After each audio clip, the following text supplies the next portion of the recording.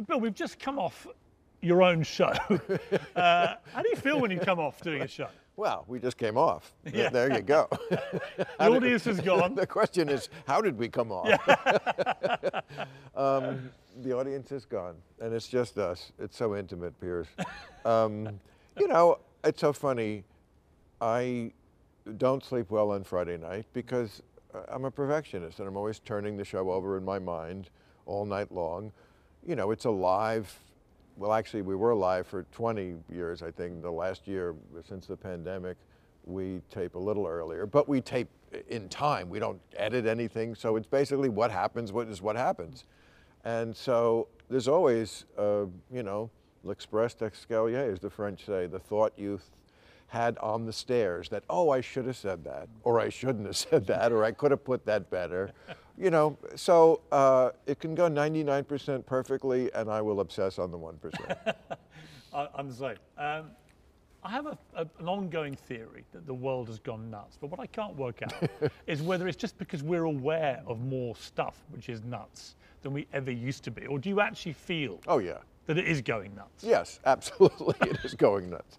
I mean, we sort of touched on it in the show tonight when I was talking about norms and the attitude, I think, of the conservative people in this country about what disturbs them on the left. I would say it's the fringe of the left, but you know, the problem with the left is that the people in the center who don't even believe what the fringe are believing don't stand up to them. They don't shout them down publicly, so it just becomes, it's very bad for Democrats, which I don't think is a good thing. I mostly vote for Democrats. I can't remember the last time I voted for a Republican. But the norms that Trump trounced on, that's a very valid point, one I've made a million times, and we all saw it in plain sight. I mean, norms of the law and democracy and answering subpoenas and respecting elections and not trying to have a coup in America. I mean, it went past norms. But their view is, okay, those are terrible norms, perhaps, to trample. But your norms have to do with, like, life itself. Right, like, biological sex. Exactly. I mean, we had that debate tonight, and it's kind of baffling to me that we are actually having to debate these things. That is what they're saying. I've talked to these people all the time, but because I'm out in the country all the time, and they're like, you know, we're not all crazy. We just don't feel comfortable. And I've said this before. I'll say it again. A lot of them say to me, what you don't get about us and Donald Trump is we don't like him either. We just see him as a bulwark against something that's even nuttier. Because as we know in America, people really don't vote for who they like. They vote for who they hate the least. Right.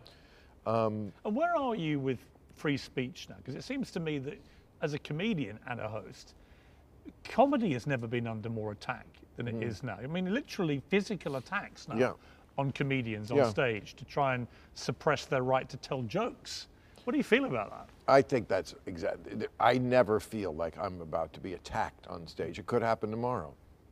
You know, but that's not something that there's been a few instances, the Dave Chappelle one, obviously the Will Smith. I mean, these are outliers. We're not really attacked. What we comedians are afraid of is not being attacked physically on stage. We're afraid of being attacked on Twitter. Being canceled. Yes.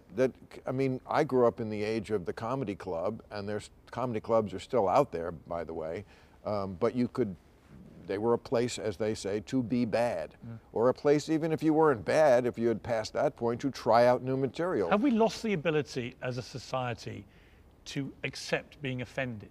Well, of course, and that's part of it. I mean, comedy has to find where the line is, you know. Oh, you crossed the line. Well, I'm the guy I'm the mind seeker. I'm out there with the bayonet, you know, digging into the ground to see where the mines are. And who decides this line? Once in a while, one's going to blow up in our face. Right, but but can give me some credit for being the guy out there with the bayonet? And who decides the line? Apparently teenagers who decide everything in this country, because I feel like teenagers are the ones, or people with a teenage mentality, who are the ones who fill social media with condemnation because they were raised wrong. with a sense of entitlement, in a sense that anything that causes them the least amount of discomfort cannot be tolerated for even 1 second. So when they scream and cry, nobody says anything. That's my point about where are the people to push back? Where are the adults? I don't think most of the Democrats or most of the liberals in this country, old school liberals like me, are like this kind of stuff, but they don't shout it down. So if somebody does something that's a little bit outside the lines and there is a big complaint on social media, nobody stands up for them. And the problem is that nobody ever gets canceled for being too woke. So you can say the craziest thing, like men can have babies, and then nobody will, even though people are thinking, well, that's kind of nuts, nobody will say it. They'll just fall in line. Yeah, exactly. That's what I've always thought, men can have babies. Sure. I saw a dude who was glowing yesterday. You know, I mean, and that's the problem. And it's totally insane. Cowardice. Yes, it is. It's moral cowardice, isn't it? It's intellectual cowardice. But it also comes from a place of reality, that fear, because they see people around them literally getting cancelled, getting shamed and abused and hounded out of jobs, and they think, I don't want it to happen to me. It's a very real thing. I mean, I can't count the number of stories I've either covered on the show or just read about of professors at colleges, which are supposed to be the bastions of free speech, who said something that was just an opinion. One guy, that was one different. Professor in America, he gave a lecture for 25 years about the use of offensive language. And then some students complained about his use of offensive language in the lecture about offensive language. And he had to lose his job. And at that point, I just felt that was peak woke insanity. He literally was lecturing about offensive language and using offensive language to illustrate it. They have no sense of nuance. They have no sense of context. They just know certain buzzwords or certain concepts are out of limits, off limits, and since social media is just a bunch of mean girls, it's not really about making the world better. It's not really very often about social justice. It's about, let's catch somebody at something. This is what's so obnoxious about that side of things, that just idea of, we're not really lifting people up. Liberalism is about lifting people up, not catching people. And tolerating people. It's not about white self-loathing. Yes. It's about, yes, we have a horrible history in this country. Let's make it right in the ways that make sense. It's not just about catching people at stuff. Where is America politically now, do you think? I think old school liberalism is the center. Certainly socially. You know, when I think about things like pot legalization, civil rights, gay marriage, that kind of stuff, I mean, something over 90%, I think, of white Americans want to live in a diverse neighborhood. This is a sea change from where the world was when I was born. Gay marriage failed, I think, 35 times in different states when it was on the ballot on a statewide level, and something like 4 years later, it was the law of the land. Marijuana, I never thought I would see the day where I wasn't panicked when I was in an airport because I had this much pot hidden in my underwear. And now I can smoke it freely on my podcast, which you did. Yes. I know. I came out having had a great time, Bill. So I think that really is kind of the center of the country. Old school liberalism, take a victory lap. You kind of won on a lot of things, but that's another funny pathology of liberals. They don't want to acknowledge progress because they somehow feel like if I acknowledge progress, well, then I'm not as authentic a progressive. It's right in your name. And that's what you're selling, progress. Well, of course. On Donald Trump, all this legal mayhem that's flying at him, does it actually empower him? Does it have the opposite effect, perhaps, to what the Democrats would hope it would have? Yes. Well, that was the end of the show tonight when I was talking about the Stormy Daniels issue. I mean, it's always going to strike people as sex. When it's about getting a guy for sex, I don't think they should have discouraged. I guess Alvin Bragg can do what he wants. But if I was the president or somebody, I would have discouraged him quietly. Let's not do this one. Because we're going to see Trump hauled into court, as we did, And that's going to be the big story, and it's going to be just high fives on MSNBC. And look, I was thrilled. There's something cathartic about seeing that, because this guy has done so much damage to this country, as well as so many individuals. So to see him hauled into court feels good. But now when these real cases come up, the ones about asking for votes in Georgia, January 6th, even the documents one, I mean, I just think the power of it is going to be diminished. It's like we've seen this movie before. Oh, you're always trying to get him. Can he win again? He can. I don't think he will. But it doesn't matter with him. This is the point I've been making since 2016. Well, you predicted me. I did. You said every year. He is I watched you, and you'd say year after almost year. every show. He won't accept it. He will never accept it. And he didn't. And the problem with next time is he's done this once, and he saw what didn't work the first time. He has been working behind the scenes to make sure that doesn't happen again. In other words, next time he calls up a Republican Secretary of State and says, I need you to find 11,000 votes. Is that Republican Secretary of State going to be somebody who's there who wasn't in 2016, who is there specifically to do that?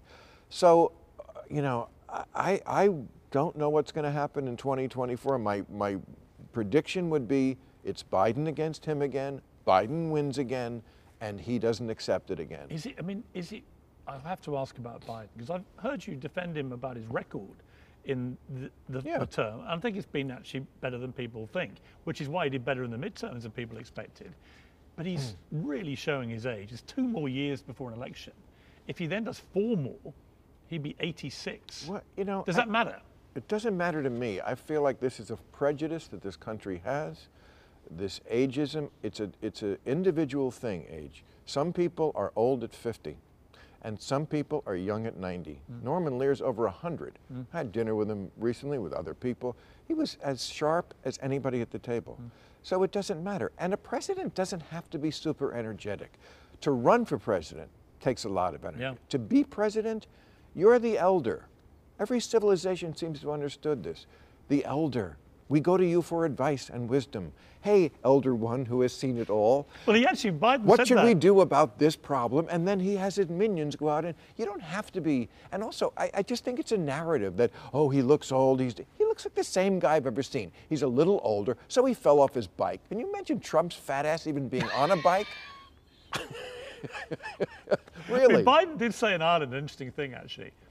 He said that, yes, he's got more experience than anyone that's ever become president.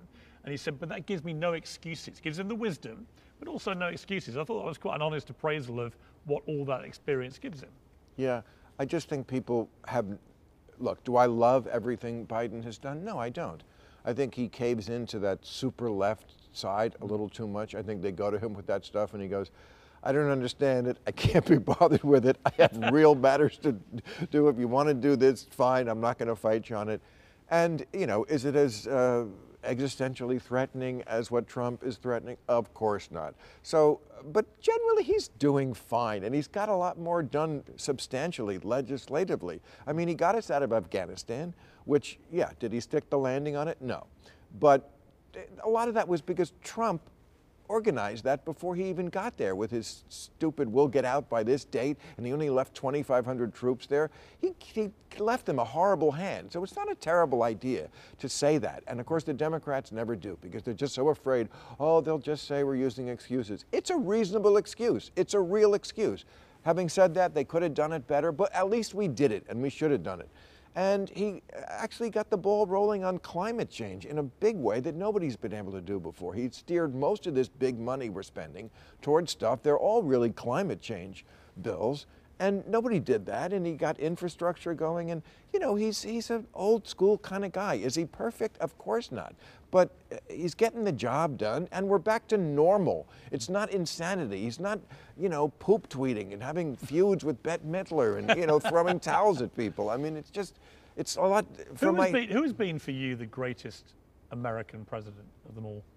Well, certainly the one I've seen in my lifetime, I mean, it would be Obama. I mean, I didn't see George Washington, but, you know, he's still the greatest in my view, because there would be no country without him, and he made some incredible decisions, like how he won the war, which most generals could not have won that war. And saying he would not be a king, refusing the crown and saying, no, we have to have a peaceful transfer of power. I do think you giving up our king was a massive strategic error. I'm sure you do. Just for the record.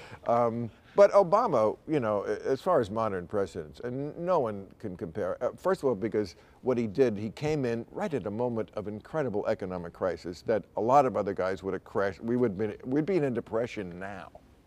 And, you know, no drama Obama. Boy, you know, he just kept his eye on the ball. And by the way, we didn't even lose money.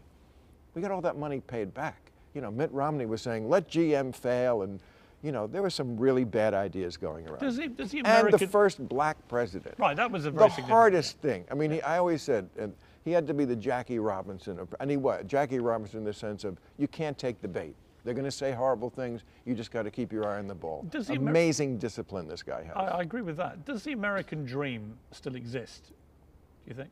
Yeah. In fact, that's maybe the one thing that does exist that we still have going for us because we've lost so much.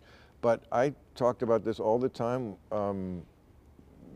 especially with people who have come to this country on purpose, you know, and not from countries that are places you'd think where people would want to leave, like your country. People come here on purpose. I know people from France and Germany and Canada. And I think what they would say is, yes, America has a great flaw in that we don't take care of the losers quite as well as socialist countries. You know, if you fall behind, it's kind of like, well, see ya, wouldn't want to be ya. Where other countries maybe have a better social safety net, although we do have a substantial one. But what America does have is still the sense of possibility. You absolutely can reinvent yourself tomorrow and be whatever you want. You can make your future here. You can make your way, and you can go as high as you can. They don't cut down the tall trees, as a Canadian friend of mine once said. So in that sense, there is still the American dream. Now, how available is that to everybody? That's a good question. The coronation is coming up, and I know you're probably trying to suppress your wild excitement. Okay. Will you be watching? No. Of course not. It's not my country, and it's stupid. Do you care about the royal family? Of course not. It's an anachronism, and it's. I've said this to people who are royals to their face. I'm not going to call you Your Highness. Really? Who did you say that to? I said that to Queen Noor. Really? Absolutely. I said it's ridiculous that one human being, this is something liberals especially should believe, that you don't call another human being Your Highness? Are you kidding me? Come on, Bill, try it. No. And, you know, although I do, personally, I like Charles. I always thought he was a smart guy. He had some really good issues. You know, I thought they made fun of him. You know, he gave him some ammunition for that, but no public person doesn't. But, you know, why even have this? And I know there are reasons. Enjoy it, whatever. Have you been hanging out with Meghan and Harry since they've been in California? No, I don't know them. What do you think of them? You know, I said this here. I admire Harry for going to Afghanistan. Anybody who's had military service, I can only criticize so much because I haven't. And there's nothing that compares to military service. But they're ridiculous after that. They want it both ways. You know, you can't be, these people were so mean to us and poor us, and we don't want all this attention, and then let me write a book about how much we don't want attention. I thought South Park did. We want our privacy. I mean, they just strike me as creatures of that generation. You know, you're just fragile. You know, just take a hint from the Queen, the recently departed. Never complain, never explain, and rarely be heard speaking in public. You're complaining about your hard life, and you're so privileged. It's just so weird. It's ridiculous. I totally agree. Well, you've had an extraordinary life. How long do you think you can keep doing this? Decades? Forever. Do you think you'll ever want to stop? I have a contract for 1 billion years, like in Scientology. Piers. I would watch you for it, as long as you want to do it. But I don't know. I mean, the fact that I've done it for 30 years is just ridiculous. But I feel in no way diminished. You enjoy it as much as you've ever done? More. Because, you know, you get better at it. If you do something for 30 years, I mean, you better get better. You know, at a certain point, you know, same thing with Biden. you know, yes, age could actually have an effect on how you're doing. But that's, I would be the first one to tell you if it did. And plainly it's not. Well, I watch you every week, and I have to say, I think right now you are probably the most important host on American television because you are the voice of common sense amid all the insanity. And also, you're on their side, the loons. It's like, come on, stop being so mad. No, I think you're a great voice too, and also of common sense, and there's lots of us. And by the way, none of us are what anyone 10 years ago would even begin to call a conservative. No. You know, Sam Harris is not a conservative. Just these people, Barry White, not a conservative, or not conservatives. I mean, you go down the line about what we believe and how we live our life. We're not out there shooting Bud Lights. But if you're not completely over there on this side with these people, and I will not bend the knee and just go along with the nonsense. That's what's so annoying about them. The most of all, they like insist that you go along with their nonsense and their insanity and their fragility, or else you're thrown outside the group and you're excommunicated from liberal. No, you're not the liberal. I haven't changed. Yes. You invented a whole new thing called wokeism, which used to have a much more valid meaning, you know, alert to injustice, great, who's not for that? And then it became all these things which are not building on liberalism. They're very often the opposite of liberalism. You know, liberalism was... It's actually a form of fascism. The way they go about it, the way they, without the extreme violence, but the ideology that you will conform to our narrow world view. And if you don't, we're going to really do bad stuff to you. Yeah. That's a fascist mentality. It's the cry bullies of that generation, as I said, raised wrong. So they think when someone disagrees with them, it's a hate crime, and it's violence, and it's unacceptable, and it's just got to stop. You know, get your teenagers under control. Yeah, I completely That's agree. my message. Bill, it's a great message. Pleasure. Keep battling. I'm with you. Thank I'm with you on the hill. All right.